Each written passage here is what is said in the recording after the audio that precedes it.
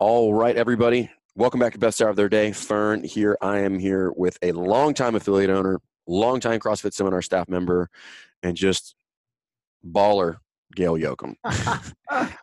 I wanted to bring Gail on because so I've known Gail for a while, actually just working on seminar staff. I've been to his old facility, and he was actually just giving me a virtual tour of his new facility, but we'll talk about that. But incredibly busy dude, particularly now that I've just seen what he is operating there. So thank you for your time, dude. I really appreciate it.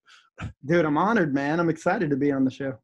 Well, I'm excited to talk to you about it because there is, based on what I just saw, there is a whole lot of shit going on in that affiliate. So we're just going to start here. Gail's affiliate is just prepare for minds and be blown here with regard to size, right? That's what she said. Is You've never heard that before. Right. No, you're right. I have not. 54,000 square feet. Yep. Right. Where the 5,000 is a pretty large CrossFit gym for most people. This one is 10 times that large. Now, if you're thinking about that facility, there's a lot of different stuff going on in there, which is a lot of the reason I wanted to bring Gail on the show. But before we get into all of that, because it is a lot, I want to talk a little bit about the evolution of that. So how big was your first gym, dude? What Strong started in my garage. And actually there's a picture that you can see back there on the wall. That is actually the first CrossFit Strong. Can you see that back there? Yeah. I know the viewers obviously can't see it. So it's a garage gym. That's my current wife. She's over there swinging a kettlebell. When did you open that? So it was 2008 is whenever official business was happening. So December 2008. So before that, we were doing it, probably for that first year of 2008 of just kind of messing around, trying to find our way in the dark, not having any idea what we're doing. Mm-hmm. And then what did you move? What was your first facility for CrossFit Strong?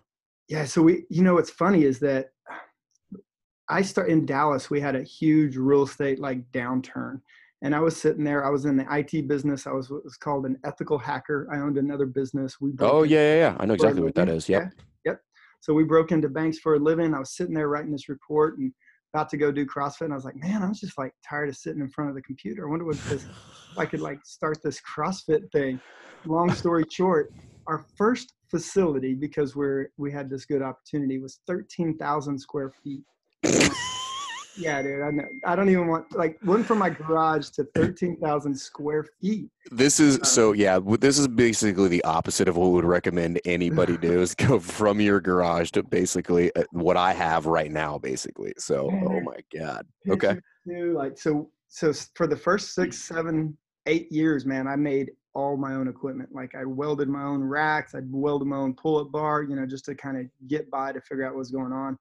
And so we grew from there, 13,000 square feet. Within the first year, we knew that this was something that was good. And so we expanded to the building that you went into, which happened to be 18,000 square feet. Oh, I thought it was bigger than that. It looks so big. The one that, So the one that we've hosted most of the level 1 seminars. Yep. Is 18,000. 18,000? Okay. Yeah, it does look big, but we just walk in, and how long was that rig that you guys had in there? 100 feet? 88 feet was the rig. The whole length of that was 110 feet, the whole distance. Yeah, from front to back. 20 feet. Sorry about that. Okay. And then, so we did that. We filled that place out, and then, we just kind of evolved, and Strong evolved into, we had CrossFit was just blowing out the gills, and the classes were packed, and then we started feeding into the families, the moms and the uncles and the people that aren't quite ready for CrossFit. So we started a little studio over there. Yep. Which is literally this high intensity interval training, as they call that thing. Yep. So talk to me a little bit about that, because I'm trying to wrap my brain around, you go from the garage, clearly didn't have 300 members in your garage, or did you? I don't know, but that's what I'm imagining when I go to 13,000 square feet from the garage. We started with, so the way it evolved was I was running out of my garage, and then one friend led to another friend, and then we got warnings from our homeowners association, and then I got more warnings, and then finally I was like, man, we got at least enough to start to go see if we can make this thing work. So we structured a deal to where we could go like get our big toe in the water and see how that feels before we jumped all the way in. So on that note, because I think this is an important topic, without talking about numbers, talk to me about how you the deal that you struck with regard to, like, did you negotiate abated rent?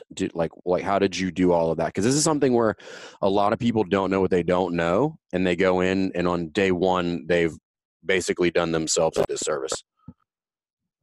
Yeah, absolutely. I mean, it comes down to basics of economics of supply and demand. At the stage we're in a huge real estate downturn. There's vacancies everywhere, and like owners just wanted you to just occupy it with the slight chance you might make money to be able to pay rent. And so the deal back then, essentially, I believe, like we're on a year term lease term, which is unheard of. Unheard of. Nobody's doing that. Yeah. And if they are going to do that, they're going to charge you out the ass for it. Yeah, you're going to end up paying for it in the back end in one form or fashion. And they abated some rent and et cetera. And so we just ended up going into where like it worked out. So when it came toward the end of the year, we had to decide either stay there or build out. And so we decided, hey man, why don't we build out some showers and bathrooms and kind of do that. So damn. And then how long did you stay in that 13,000 square foot facility? So we're there 8 months, literally, and then we grew to maybe 100 members, 150 members. That's the silliest shit I've ever heard in my life, dude. I know. Dude, I just had a conversation with some people on staff over here at Strong, and I was just telling them, like, we're talking about space and logistics and lesson planning, and I'm like, we have enough space that like we can run more classes, we can do more things, right? Like we shouldn't be constrained based on this. And then they're like, so we just went into a conversation. I'm like, there's facilities out there that have, I'll just make up the number, 300 plus in a 3,500 square foot place, and they run it well. Who I was thinking, who I'm going to have him on the show. You know Daniel Chaffee, right? CrossFit France. So he's my argument, and I don't even know the full details of it. I've just gotten stuff from like Doobie and all these guys who are just like, you need to talk to Chaffee. The rough numbers are something to the tune of about 1,200 members and 4,500 square foot space. How does that even? I don't know. It defies all logic. But the point is, you are correct, right? And then, so people that have not had to deal with that, right, and then just think that 18,000 or 54,000 square feet is the norm, don't understand what actually being efficient with space is. Right. And you're just like, yeah, 54,000 square feet. We should be able to run 38 classes at a time. If I could just fill that many 38 classes with one person. Okay, there you go. Done. I'm just going to tell you now that business doesn't work that way. It's like you're going to lose money somewhere. Yeah, at some point. Yeah. But okay. So then you're there 8 months, and then you go from 13 to 18 at that point. Is that the facility that I've been to, the other one? Yeah. Okay. And that evolved too from just continue. We grew into it. We had the big space, and it was like this big canvas, and we could do whatever we wanted with it. As opposed to, so we never was confined by the space. It was always, we built into the equipment and the money that we spent into that. Right? Yeah. Yeah. You guys have like that rig, for instance, that you guys had at the old facility. Do you still have it, or did you repurpose it and do something else with it? No, we repurposed it here. We made it into smaller sections to kind of create better layouts of classes. It's one of the bigger ones. It looked like something like before they made the Zeus rig that you would see at the CrossFit Games. Like that is the size and epicness of that pull-up rig. And then you guys had all the stuff after that. Like it's one of the biggest gyms. Like people think that Mayhem is a big gym, and then I'm like, no, not really. Not compared to Strong. Like Strong is fucking huge. It is. We're overcompensating for something. I mean, listen, I'm not hating on you, bro. It's fine. It was cool but even before that, man, I was thinking about, I welded the rig that was there before you saw the big Zeus looking rig, right? Were you a welder, or did you just like YouTube and you're like, I'll just buy it? YouTube. Well, I learned in the 13,000 square foot place with a buddy of mine that did it. And so we welded all this stuff together. And then as we went in there, we obviously hired some guys to help us build out, but we're just sitting over there welding as well. So, I mean, if you want to get it done, you can get it done. True. everybody that I even like, we're probably going to go off on a tangent here, but just That's what podcasts are for, dude. It's long form. Like just thinking about like staff and working with people, and everybody's like we're not confined by anything. Like we can go teach ourselves just about and do just about anything that we want, right? It's a matter of the big thing is, do you want? How bad do you want it? And so I just never let any of that stuff kind of constrain me. And if it was like a cost prohibitive, it's like, cool, let's figure out how to make this thing work. That's bonkers. So we'll get into the new facility in just a second, but like before you guys moved, so people are thinking about this. They're like, okay, 18,000 square feet. What's your staff look like at this point? Like how many coaches are you working with? There's like 3 of us.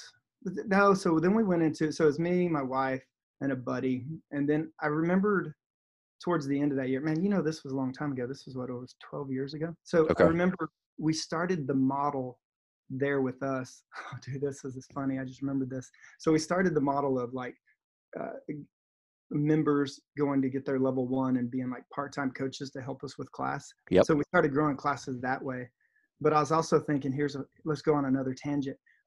2009, we were trying to develop a software that logged the results of all your workouts. Hold on, stop. I know. Listen.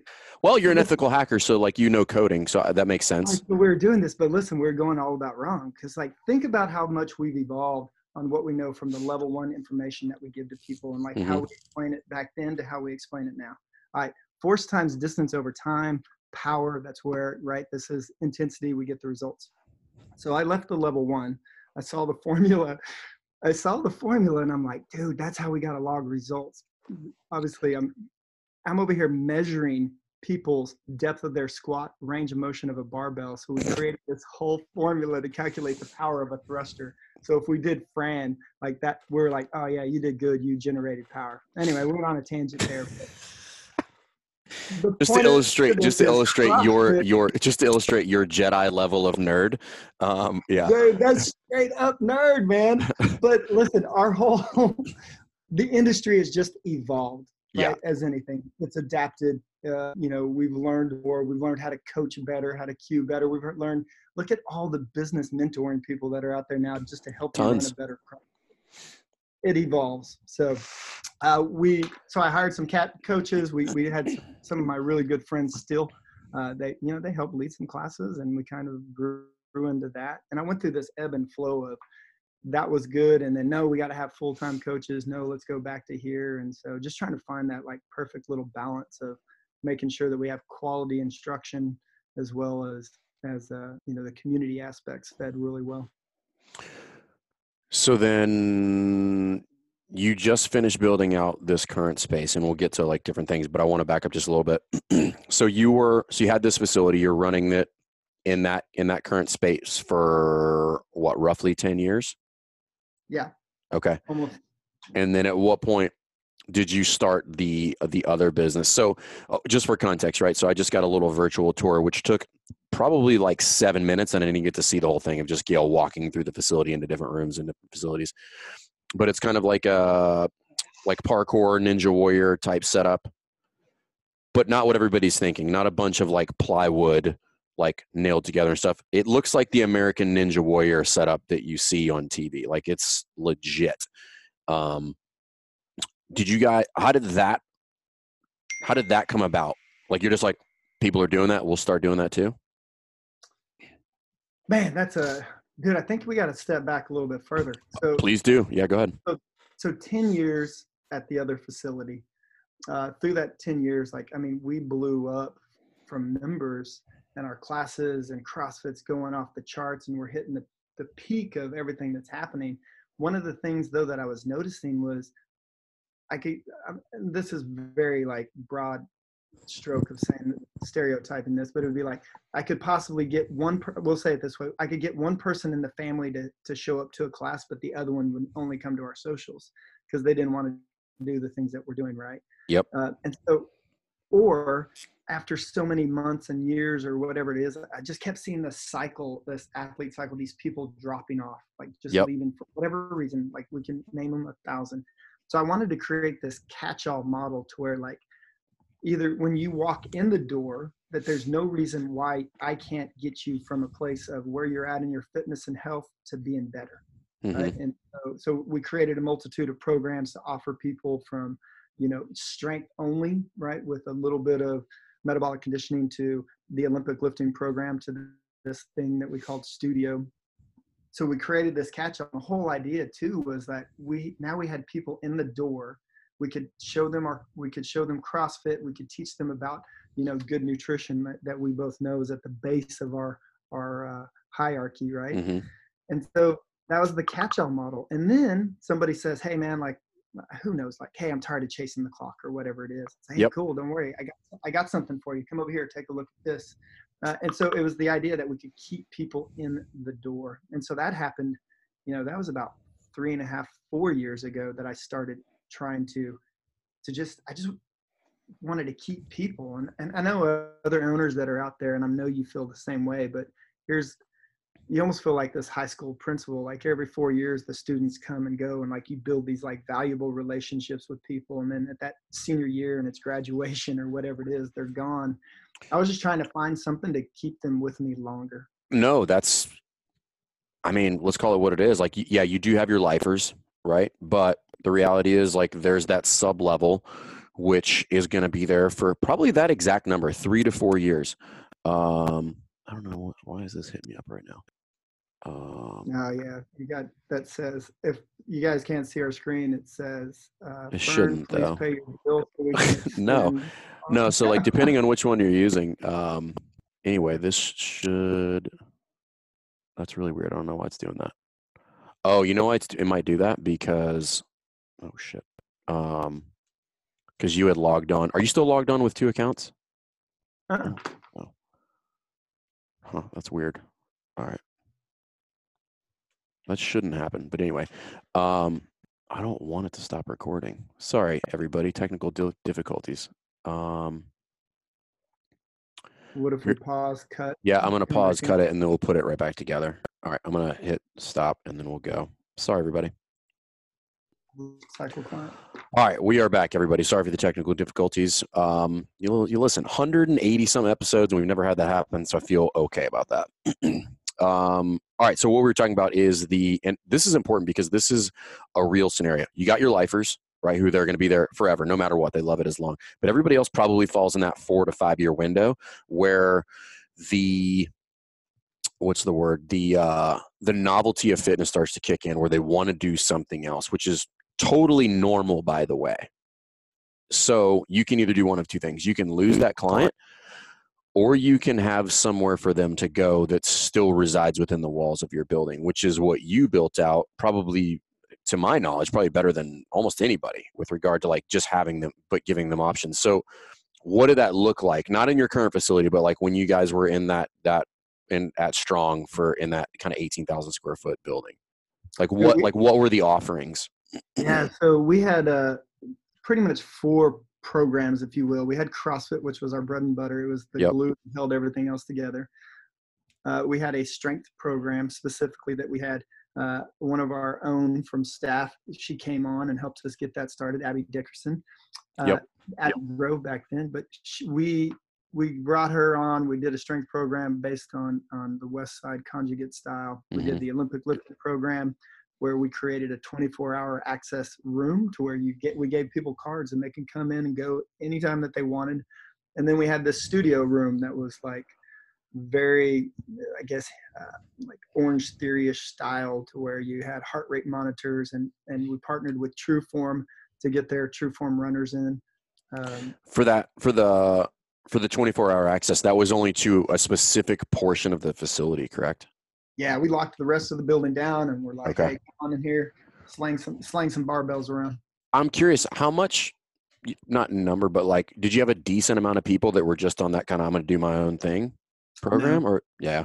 Dude, I literally was like, this is going to be the winner. This is people like people don't want me leading them around all the time. They want to come in and just slang and bang. And like, sure, there are like, but what I've figured through this, just to cut to the chase, is you need true champions of each of your programs, whatever you want to call them. We call them champions, to where like that person is like vested and leading it and like Hmm. truly caring about what the people are You need a team accomplishing or not. captain. You need a captain, man. Yep. And if you don't, it's just going to sit there. It doesn't matter how you market it or not. They will come and go more so than what we're talking about, the lifers or the 2 to 3 year one. So that talking about the studio, what is that? Is that like boot campy? Is that the best way we could describe it? Yeah, there's been several reiterations of that, but it's literally no barbells. It's light monostructural, like cardio type Yeah. stuff. Okay. It's evolved to where it is now. It's like almost everything but a barbell. And so it's just run a little bit differently. And, it's more like sections of intervals that people like. Yeah. Okay. And then the next question I'm thinking somebody would have would be price structure. Are they fairly close to each other or are they pretty far apart depending on what program they have? I mean, our lead program has always been CrossFit because that's where you get just the great hands-on coaching. You get, movement correction, you get the nutritional advice. And so what we would always do is like, if you're in this program, it's an add-on to do this other stuff, like very cheap, $25. Yep. You want all this programming, you want to get access to the equipment, $25. Or if you want to do just the studio, for instance, well, this is going to be a lot lower price point. Mm-hmm. Okay. And then typically that's because you will, like in most gyms, like Orange Theory would be a good example. You just have like higher volume because of the complexity is not there. So people are more inclined to do that stuff. Absolutely. More complexity, maybe, I don't know if this is even a good statement, maybe not as threatening, but I mean, it's fair. I mean, we don't like it because we all know that that CrossFit is scalable, but it doesn't matter what we like. It's scary to people. Like, it just is what it is. It is what it is. Well, one is, I just did a seminar this last weekend and we're doing the What is CrossFit lecture. And what's interesting is I get less questions about what is CrossFit and I'm doing more about what CrossFit is not, lately. So the question is more of like, dude, yeah, I've heard, and I know we're no longer this elite level of stuff, although that's a portion of it. And it's just interesting how, like, dude, first of all, CrossFit revolutionized the fitness industry, period. There's no question about it. 100%. 100%. And now as we're continuing to evolve through that, now what we're trying to do is just make sure that, like, the big bang and the dust is starting to settle. It's like, hold on, guys, this is what we really want you to take away from this. Mm-hmm. So to backtrack to the studio, despite somebody being intimidated about this idea of CrossFit, so we created another way to literally the fundamentals of CrossFit and still apply them to these other programs. Like, hey, let me talk to you about nutrition, buddy. Like, here's what's called real food. And so that was it. Okay. Okay. And then like at that point, like, what's your peak membership base look like? Like a couple hundred people? Yeah. I mean, no, we're probably the peak over there in that facility. And you don't really quite run it. We did a lot of like just pay by the class. So, you're above 500 over there. That's what I figured. And then do you know like roughly how much of that was like how many people like had memberships? Like 300-400 probably? Yeah, like you're in the 350. Well, no, the highest I bet were like the 4s of reoccurring. If I were to give a guess, is that like 2012 to 2014? That's interesting. Yeah, that's pretty close. Okay. Yeah, we know the market. Yeah. Okay. For anybody that's wondering why I guess that number, because that's kind of when, as far as like, I don't want to say CrossFit's at its peak because I still don't think it's at its peak, but it's like if you were looking at like exposure and what people are like the most excited about is like right around that time frame. Well, and that's a good point. It's like maybe and this is for all the affiliate owners out there, and this is merely Gail's perspective and view, and which is a legit one. You've been around. You've been wearing the red shirt, like you have experience, so it's valid. And so from an affiliate owner standpoint, it's not that like more people are not wanting to try CrossFit, for example. Like people are still asking, it's still growing, it's still got the itch. But, with the model that was created, a great model for me to be where I'm at now is that there's just more of us out there offering the product. And so we're not so we're not necessarily going to have, just make this up, a 500 member base. We're going to have a 300, but that 300 base, we're going to coach the crap out of them. And like, Mm-hmm. we're going to make sure that we take care of those 300. So it's just, so you just got to change the process as the market changes and evolves. Yeah, no, agreed. And I think everybody, that's just business in general.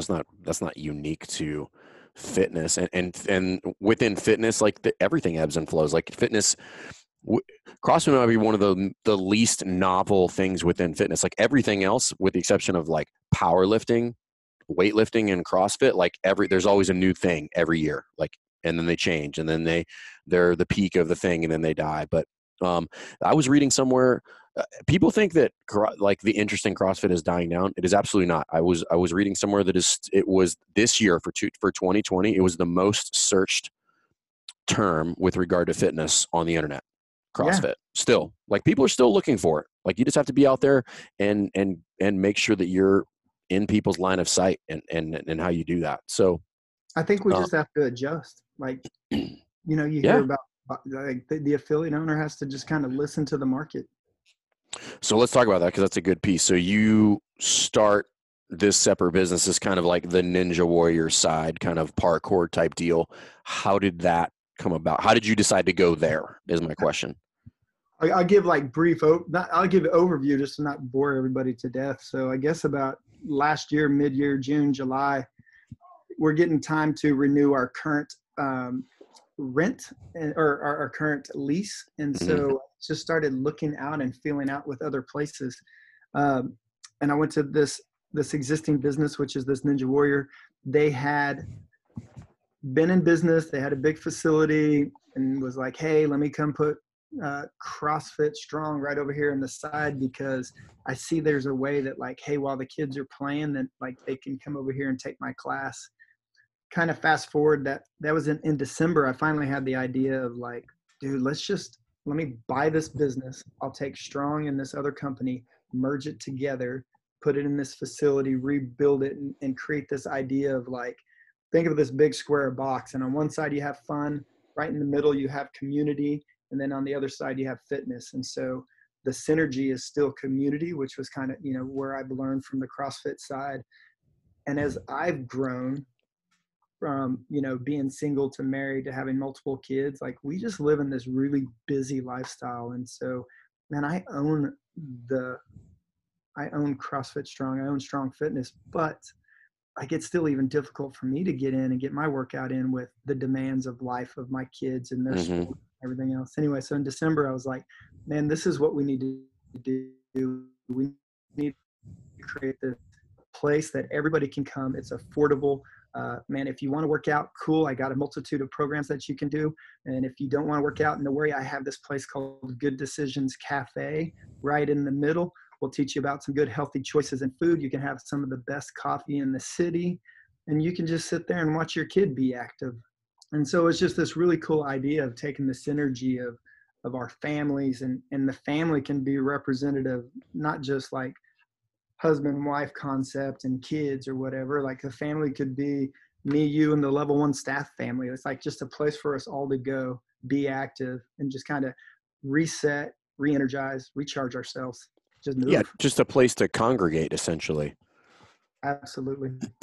So when you go to this other place, when you say you put Strong on the side, like, meaning did you slap your logo on there, or did you kind of like set up a mini CrossFit facility in their facility? Well, I just went in and just was looking and having conversation with the current owner, and that kind of evolved to where it's like, no, man, if I'm going to do this right, like I need to do the whole thing myself. Like I need to control it all and ensure that like everything comes together, because there's huge tie together between, like, for instance, the kids over there playing Ninja and me over here teaching them how to move their body the best way that they can, right? Create this foundation that they can build off for the rest of their life into their high school and their formidable years, if you will, like as we get older. Now I've got all these questions about like, what does it entail to bring all of that together? Because we talked about this a really long time ago, and And I think when we talked at the affiliate gathering when we were there, I want to say you were still like you were in the middle of build out, and this was like September of last year. June, July, August, September. Yeah, so we just started construction. So I think so December of a year and almost 12, 14 months ago, December is when I had the idea, closed the deal where it was like official in June of last year. It took a couple months to get construction and permits and redesign because we put in a cafe, we put in locker rooms and showers. So we did a lot of changes here. And so when I saw you up there in Vancouver, I guess that was September, right? Yeah, it was September. So we're just right in the middle of, like, we're right in the heat of putting up walls, and we just finished the plumbing. So just to cut short, it was hard. There was the team was stressed. We all had to kind of rally together and pick up spots. Like I wasn't able to be at the one building as much as I wanted to be, and then I was here, and so like we literally quadrupled our business size in the matter of 2 or 3 months. Yeah, that's a lot. I mean, I can't even fathom, like, personnel increased, our operating expenses increased. For 8 months, I was running 2 different businesses in 2 different buildings in 2 different locations with 2 different teams. And so, things got dropped, and stresses and lack of sleep and definitely no working out. So like by the time I got done, I was like, dude, this is why I created it, because there's other people out there that are probably as strained or stressed. And like, I just got to create something that's convenient and easy for them to get to. So when you combine those, so let's talk a little bit about like where you're at now. So you get moved in and you're operating, and so are you still, so does that 4 offering that you had at Strong still stand, or like have you now had to evolve your offerings now at this point because you have like a multitude of things going on in there? No, they're still there. So, and they're still like, I call them verticals right now within the business. And so we still have the CrossFit, and we have strength and Olympic lifting in the studio. And so I've for sure put champions or captains, if you will, in charge of those programs. Now, because I brought in another business, so what we're doing now is really just knee deep into the youth sport development. And so the idea there is this is going to be a new vertical. I got a new champion. I got 2 champions running that for me right now. And I'm really excited about this, because getting these kids at this younger age and teaching them what I know now. If I knew what they knew before my school career started, like in sports, and even if it was that short-lived, it's like how much more efficient, like how much better we could have been. So that's really exciting. And so we have this, and now we have a ninja program, which I didn't know much about ninja or anything else. All I know was, hey, it was a way to keep my kids from moving and making them stay active. But in my opinion, this Ninja Warrior, the obstacle racing for kids and adults, is what CrossFit was 8 years ago. That's where they're starting. Think about like right before, so it'd been like almost 13. Think about like right after the games, the first games. Mm-hmm. That's where the ninja world is right now. Do you think it still has that much room for growth? Dude, it hasn't even started yet. Wow. It hasn't even started yet. I mean, I get it. Like I get it, because it's intriguing. It's fun. Like it's challenging, and in kind of all the same ways that CrossFit is, meaning you can always make it harder. Like you can always create something that's a little bit more complicated, that requires a little bit more skill or endurance or all that stuff. And has an element of fear, like I get it. We have 2 of our ninja coaches. They're both on the show that you see on TV, and then one of them specifically just went to a World, which is what you could kind of equate to the games, the CrossFit Games. And so he's one of the coaches leading our ninja program. But kind of the point of that is, think about like how many reiterations of the competitive scene that we had from CrossFit to where it is now. So that's kind of where they're going, to where all across the country, bigger and more than CrossFit was. These kids are just wanting to do it. And even to compound that, elite level gymnasts are giving up their sport to become elite level ninjas. It's probably an easier route, to be honest with you. They already have like 10x the skill of everybody else. They just have to adapt it to that sport, if you will, in air quotes. I mean, that makes perfect sense. They're probably going to dominate it within 24 to 36 months, where like anybody who's doing that was a former gymnast, and they're like, oh yeah, this is a joke. We used to do this for practice. Yep. And things change and evolve, and like just like we had to evolve. Like our fitness capacity increased. Well, ninja capacity is increasing. So some of the best coaches out there are kind of continuing to challenge those kids. And so that right there is a whole beast in itself. So for me personally, obviously the kind of youth strength and conditioning is something, it's definitely on my like long-term goal checklist. A lot of things need to happen for me to be able to dive into that. But is that a significant part of what you guys do now, simply because you have the space and you have the ability to bring somebody in and build that program out? Or were you guys already doing that in the old space? No, we're just now starting with that. And I have a huge passion for it as well, just where I'm at with my family and like the opportunity to coach the kids in the other sports. And so becoming this and now bringing them and like showing parents that like, this is another tangent, but like one of the things too is like parents are always like, hey, I want my kid to be the best soccer player or baseball player. And they're like, oh, we teach them skill. Like, we're just going to learn how to swing. But like, there's so much more foundational mechanics that they need to learn, foundational strength and conditioning. And so that's where we want to come in and like just educate the parents as well. Like, yeah, we need that piece, but there's other sides to the story. That is a very common mistake with regard to parents that are pigeonholing their kids into one sport. Yeah. And there are some sports where it works, like gymnastics would be one. But typically, if you're talking about big three, big four, it's typically not a good idea. Like you're looking at kids that are actually going to be worse athletes because of their lack of playing other sports. So there's certain things certain skills I'm going to get when I play football that are going to carry over to baseball and make me a better baseball player. As same thing in basketball with baseball, and then football or soccer or whatever that's going to be. But we would call those like pretty much the big four in high schools, like, football, basketball, baseball, soccer are the big four. Yeah. And the other thing is kids get burnout. Psychologically, they get burnout. And you need a break psychologically. Like, and as somebody who played basketball kind of year round, but I did that once I got to the point where like that was kind of like my profession, if you will. That was like, okay, I'm going to school. Like, that's basically how I'm going to get through school, is like playing. Like, that's what I got to do. But in high school and when I was younger, it was like I was looking forward, even though, and I always had one that I was a little bit better at, but I was always trying to, because I was better at that one, I was trying to get better at the other two as well.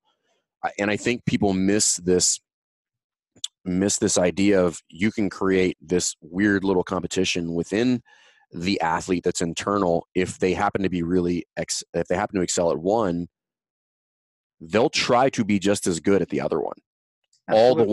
all the while creating more skills, and all the while actually probably reducing the risk of injury due to repetitive movements. If you think about baseball, if I'm throwing, this is why you have kids that are getting Tommy John surgery when they're 15. And like, that should not happen.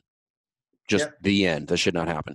And same thing for football or soccer or basketball. So it's like, that's a lot of start-stop that can be pretty rough on the knees, the ankles, if you are only playing that sport all year round. So it gives you a break because the sports are different, right? So the movement patterns are different, like the durations of effort are different. All that stuff is different. So I think they undervalue that. They also don't recognize that if you were to look at the top athletes as recruited from high school into college, almost all of them are multi-sport athletes.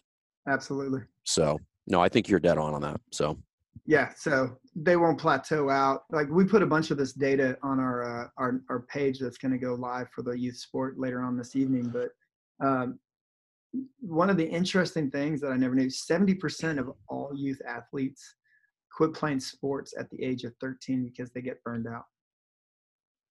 Over specialization, stuck on there. That's more than I thought. That's it. That's basically all of them. 70%. I mean, and then overuse injuries are almost half of all middle school sports injuries. So sports injuries in middle school athletes, over half of them are just from overuse. Damn.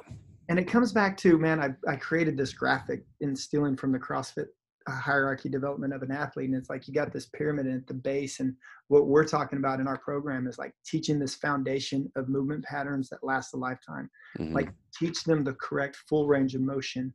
Like even as my son, that's 7 now, as he's just been doing a little bit of CrossFit and strength and conditioning with me. So as he's growing and building muscle, well, he's getting tighter and tighter and tighter. So all of a sudden, like when his squat looked really good a year ago, because he's building muscle if we don't make sure we stay on top of him taking care of it, like he's starting to develop these movement patterns that are going to just hinder him from reaching that elite level of performance, to be able to move your body the right way, full range of motion. I can go back to power, if you will. Mm-hmm. Plus, it's just going to absolutely increase his chances of injury. And so we teach our kids early on everything from full range of motion concept to how do you take care of your body early. That's the other thing I don't think people consider is, I mean, if you look at like females, for instance, so if you're looking at the ACL rate of injury is incredibly high for like high school females. And then if you were to walk into, most kind of high school weight rooms and you watch them move, it's no shock. No. All have valgus knees. They can't, when they run, they can't, there's no correct line of action on that movement of the hip, knee, ankle when they run. And you're like, of course they're going to all blow out an ACL. You're going to take this really poor movement and then you're going to tell them to change directions quickly at high loads. What do you think is going to happen? That's like driving your car and then having one of the wheels turned in and be like, yeah, I don't think it's going to stay on the axle. Like, I think it's going to break. And it even comes down to like not only application of that bad, say, valgus knee off the field, or on the field, but like thinking about that repetitive movement that they're doing off of the field, like they're continually training that even worse. And again, like that's where like how CrossFit has come in and educated so many people, like, hey, here's good, safe movement patterns applied outside of just us teaching a CrossFit class. Mm-hmm. And I just go into like thinking about some of the high school sports rooms that I've gone into and looked at recently too. I'm like, somebody stop this. Like, this is not okay. I was just talking to Jason about this. We were recording a podcast earlier today, and I was talking about like what we should be trying to do is create movement competence within athletes, because but first it starts in the known it starts in the known environment of the weight room, right? Because I already know what's going on there. I know the load, I know the range of motion, I know what the movement is, all of those things. If they can't control their body in space in a known environment, it is unfathomable to think they're going to take that and then transfer it to the field where everything is unknown. I don't know how that athlete's going to move. I don't know where the ball's going to go. I don't know any of that stuff. So I think if you look at it that way, which is like we have to maximize our movement in these known environments in order to create a safe environment when I now walk out onto the field and have to contend with something else or someone else. And people just don't realize that. I'm like, listen, the number one indicators of ACL injury are both valgus knee and pelvis shift when we're squatting. Like if you have both of those, the risk of injury goes up to like 80%, So it's crazy. And people don't realize that. And I'm like, you got to fix that. Otherwise because think about it. If that athlete gets hurt senior year and they were on the cusp of getting a scholarship, that's it. Done. Yeah. Dude, and even stepping back, I know we're getting off, we're not really off topic, but we talked about earlier too about like that, we call it like the plateauing due to specialization.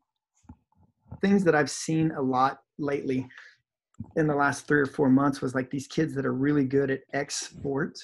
When I bring them into our classes to do other things to build that foundation, it's like, how, like, you're so beautiful, because they only know that one thing, right? Mm-hmm. So then all of a sudden, if I throw this soccer player into a basketball or maybe a football or baseball, like they don't know that. And like the neurological development in that youth hasn't been built, or the supporting tissue to move these other ways. Like, of course they're going to get hurt. Like, Yeah. you know what I mean? Like, and now as you sound it out. So those are the things that I want this program to do, is like talk to the parents, tell them more about that. Yeah. I think what you have to try to emphasize to people is like, we're trying to build a good athlete. And when I say athlete, I mean, it doesn't matter what sport they play. It doesn't matter what ball we give them. They're going to be able to, at the bare minimum, perform competently and more likely excel if they've been exposed to more things. It's no different than CrossFit, right? It's just like, hey, we're trying to expand the margin of our experience by giving us, all these different loads, all these different reps, different time demands, different modalities, all that stuff. Same thing in sport. If I can get them better at all sports, they're going to be better at their primary sport, right? And at some point they make that decision, or the college makes a decision and be like, hey, we want you to play football here. And you're like, okay, cool. Well, let's go play football. Like, that's now my life. And if you're good enough, maybe you do both. But typically, like, what I want to do is try to create this really, really solid athlete that can then make the decision about what they want to do and where they want to go. But you got to stay well-rounded. And I think a lot of people miss that, Yeah. And it keeps it fun. I mean, I was an athlete growing up. Like, it keeps it fun, like kind of looking forward to the next season and the next sport and shifting modes. So, and if it's fun, they'll stick with it. But the far side of that too, and like something that I'm trying to find balance for me and my family, is that you can give them too much too. You know what I mean? Like, yeah, too many sports, because then all of a sudden, like, you have a lot of breadth, no depth, and it's, well, am I doing them an injustice? So you got to find balance on both sides. It's almost like balance in anything in life: nutrition, fitness, kids, coaching, parenting, friendship. You can't be excessive on one side or the other. 100%. And when you say multiple sports, that can mean just two. Yeah, absolutely. It doesn't mean they have to run cross country, play basketball, baseball, football, and volleyball. They can just play two of them. But again, it's the point of like, hey, those all have different training regimens. They have different things involved with them, and then just giving them both a physical and mental break. So maybe they play two sports and then they have an off season. And again, like, that's a good balance. Or maybe they are just this kid that just wants to go full bore all the time.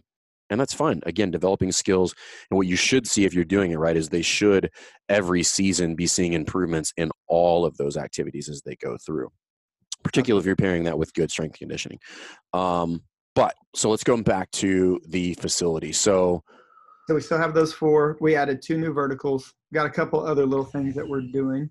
But, like what? Man, I want to get back into like we're calling it like the platinum class. And the idea is, and other people are doing it, I just never have.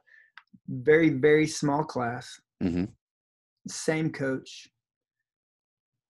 additional support in and out of the gym.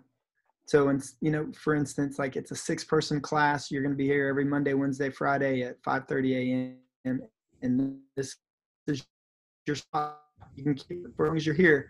But like, everything from nutritional advice to, like, focusing a lot on how can we fix one little problem in a movement pattern, or maybe an injury that we're dealing with, or accountability to come in and out of the gym.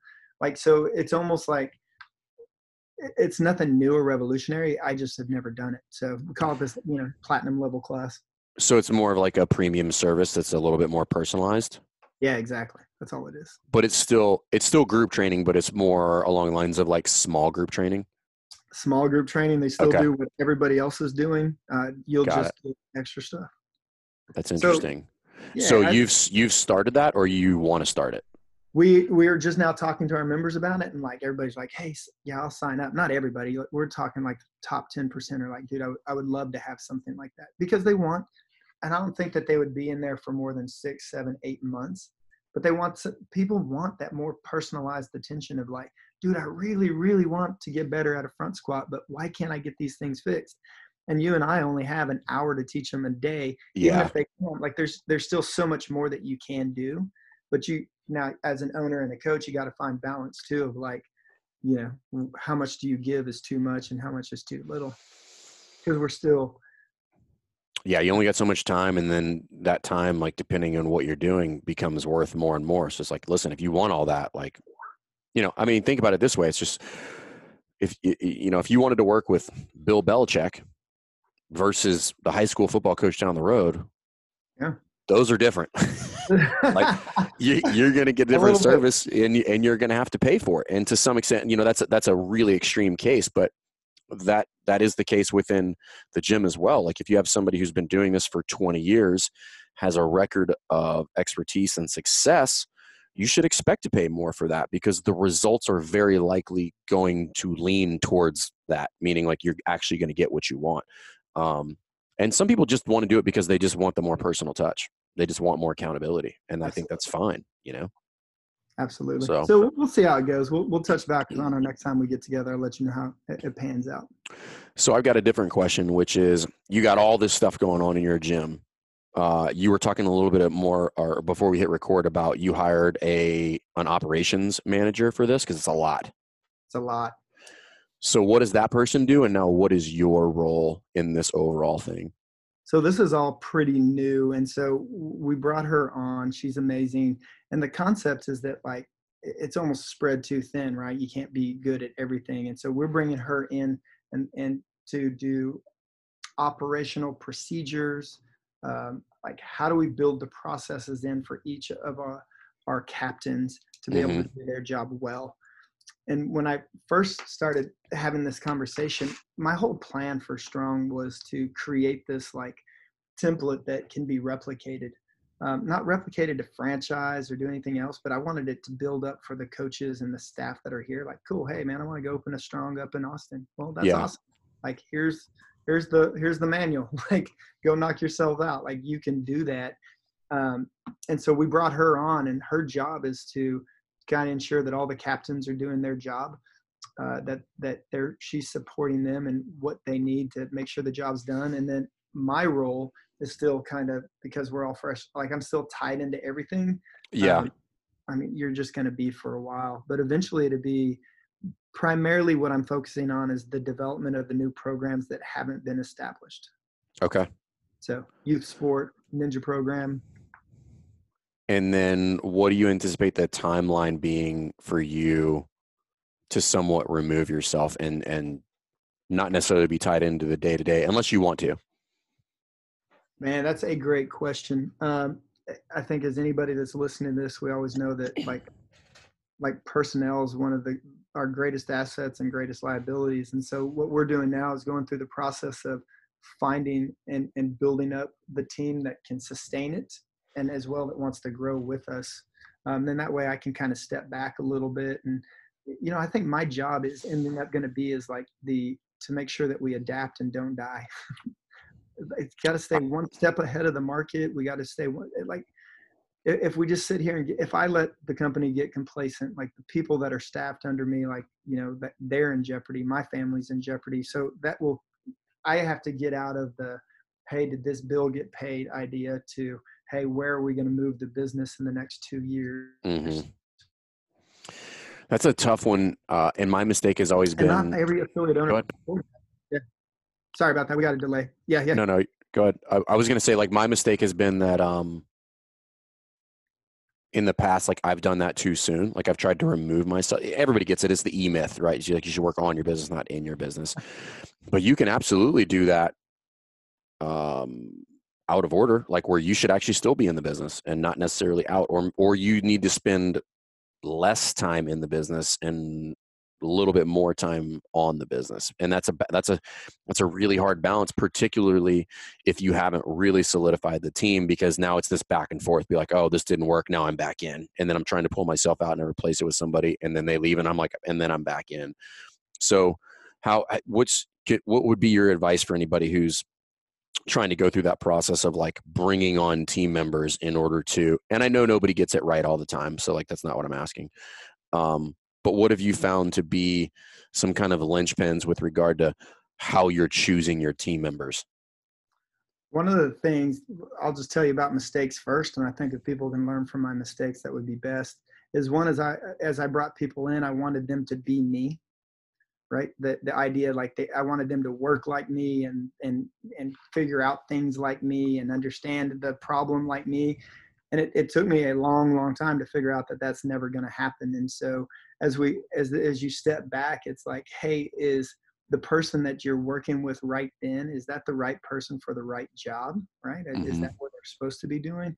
Or have I already pigeonholed them into failure because they shouldn't be doing what they're doing and I'm just trying to make them into a me? Now, everybody can, what I said at the very beginning, depending on the want, like everybody can evolve, everybody can learn, Yeah. everybody can grow, but it depends on that. But you can't force that. Like square peg, round hole idea. Like I just can't force that in there. So that's the biggest thing that I've learned. Like quit trying to force something. Make sure that I put the right person in the right place. Um, some friends of mine introduced me to I don't even know what it's called. I just went blank on it, but it's like dots. Like you measure your dots and it gives you like your personality test. There's tons of ways that you guys can measure this stuff. And it's interesting to see like what your dots say about you. Like if you're like the leader or if you like to be socially accepted and things Mm-hmm. like that. And because of the way I'm wired, I used to never pay any attention to that stuff because I'm kind of like, oh, okay, you want me to start a CrossFit? Okay, I'll do it. You want me to Yeah. start a ethical hacking business? Okay, I'll teach myself and do it.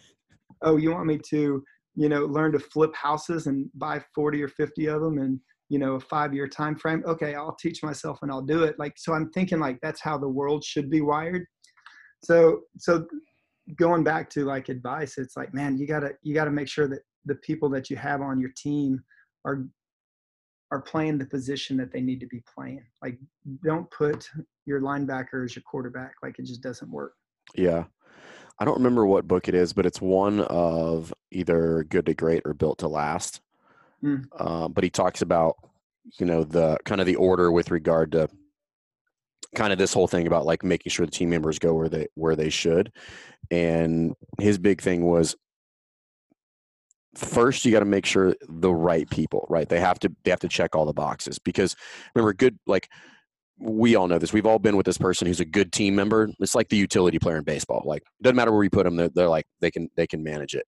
And essentially that's kind of, that's like kind of the people that you want to start with. And then once you've got all team members, you're like, everybody here meets the criteria for good team members. Now what I have to do is start putting them in the right seats. Yeah. But we can do that on the move, right? Like we can shift seats as the bus is moving.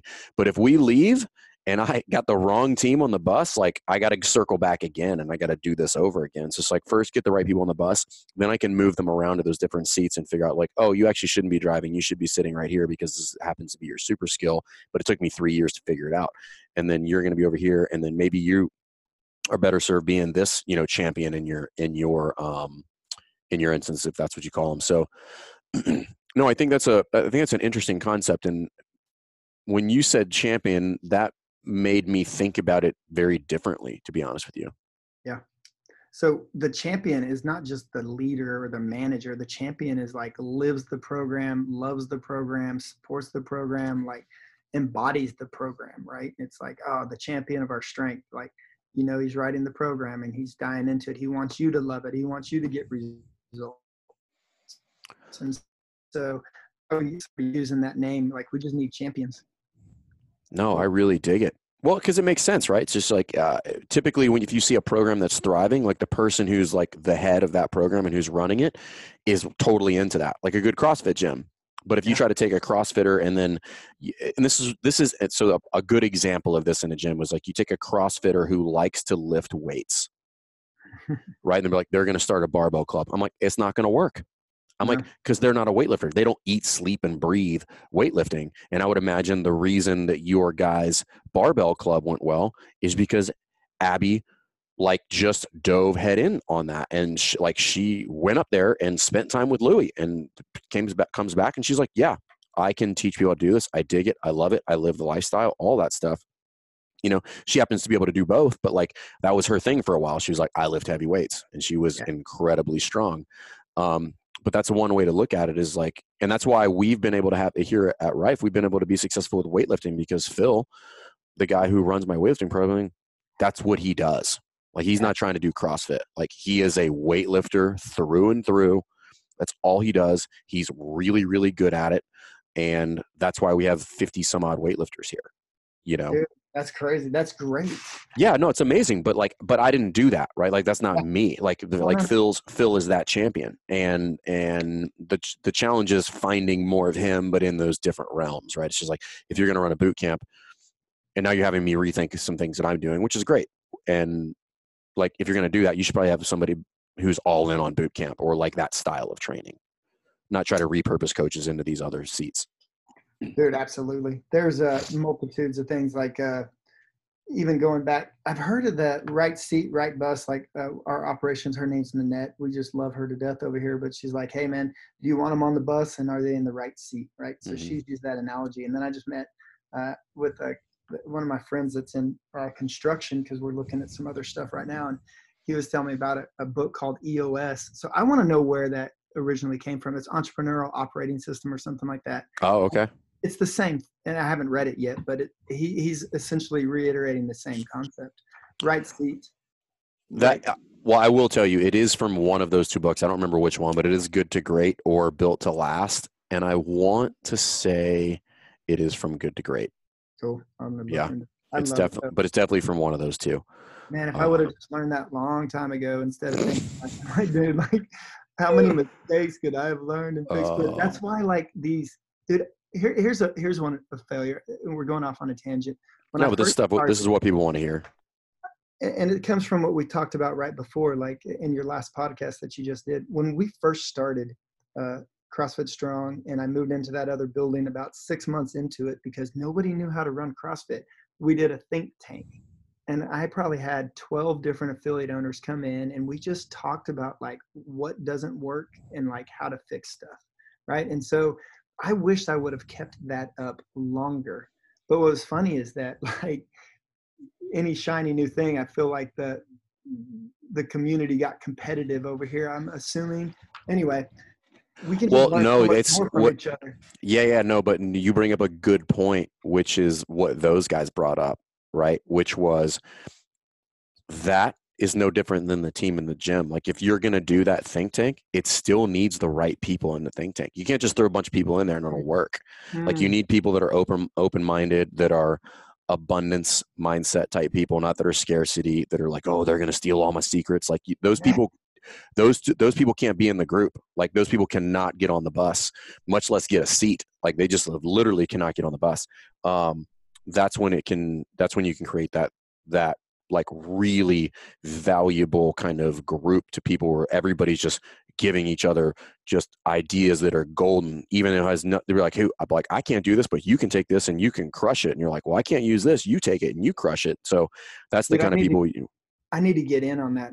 I need to come up with a team like you were telling me about before this and get back into that. So if you guys are listening and you want to create a team with me, I need a team. Well, listen, bro, if it leads me to a 54,000 square foot facility, I will hitchhike my ass down to Dallas, right? Dude, come on, boy. Hey, so we're about to do this drone fly through of this place, and we want it to be playing on the TV screen when people walk in. I just want like saying that, I know, whatever. Yeah. I want everybody to just think about that for a second. His facility is so big that they can fly a drone around in it for minutes on end before you get to the end of it. That's great. Dude, hey, and I got to finish the tour. I want to show you the cafe before you guys get at it. Yeah. But anyway, so we got those verticals running, and I'm not going to lie, it was very overwhelming. But my team, a lot of the team is rallied up. We brought some new people in. We're continuing to hire new people. We're looking actively for people right now, and it's just a never-ending battle. But like, it comes back down to our pillars of the entire business of like care, educate, inspire. Like I really love the impact that we're doing in our community, and we are changing people's lives. That's cool. It might be like, hey, it's a playground, but yeah, dude, what's so awesome is the people that were just going to the playground and dropping their kids off, and they used to be sitting there just typing on their phone. Now they're looking over the shoulder through those glass doors I walked you through and be like, oh, like if that person's working out, I can work out. And so like, I love the potential that this business has. It doesn't mean it's going to work, I mean, that's part of the risk, but like, we're really trying to help people out there. So there's a lot happening. I'm going to make a ton of mistakes, and it's a matter of like not making the same mistake and like talking to people a lot smarter than me help me through those processes too. So That's awesome. Okay, so I'm sure people have all sorts of questions and want to see this thing. So do you have multiple websites, or is everything like, where's all this housed? Yeah, it'll all go. So it'll all start at strongdallas.com. So you can Strongdallas.com. Okay. yeah. Got it. And then you have like, it would break down into programs. And do you guys have a bunch of, yeah, I'm assuming you have a bunch of pictures and stuff on your website too? Yeah, absolutely. Yeah, cool. So go check it out. If you're in the Dallas area and you're looking for opportunity, hit up Gail. Just don't be a turd. Make sure you can get on the bus. And yeah, if you got questions about some of the stuff, and I again, I wanted to bring you on the show because you're doing something that I consider to be audacious. And that's kind of what I want to expose people to. And that's also what I want to expose myself to, because that always reminds me that you can do it. Like, it can be done. If there's somebody out there that looks like you at all that's doing it, like, you can figure out how to do it. Because like my end goal, like whatever it is, 20, 30 years from now, is to do something similar. Like they're right down the street from here. Like, I could probably throw a rock at it. There was a NFL football player that was from Virginia Beach that started to build this massive sports complex. And then I guess he went bankrupt or something like that. But the shell of it is still there. And it's probably something to the tune of 150,000 square feet. But every time I drive by that thing, I'm like, I'm going to buy that thing. I'm going to refurbish it. I'm going to make like the mecca of all things sport, fitness, and wellness. I don't know if I'm going to do that, but now I kind of have to, because I just put it out on the internet. But yes, you did. But that's always been my goal, man. And before I do it, I'm gonna have to come down to your shop and figure it the hell out. So absolutely, man. Well, I'm an open book, so if you got anything or anybody else has any questions, man, look me up. Yeah. So if you guys do have questions for Gail about his evolution through that and like what all that entails, I can tell you, like, I can vouch for Gail. Just good dude, falls in the good dude bucket. And check out Strong Dallas. Yep, strongdallas.com. And yeah, dude, thanks for your time, bro. I know you're crazy busy, so I appreciate it. Absolutely. It was a blast. Thanks, brother. All right. We'll see you guys. Thanks again for listening to Best Hour of Their Day. And thanks again to our special guest.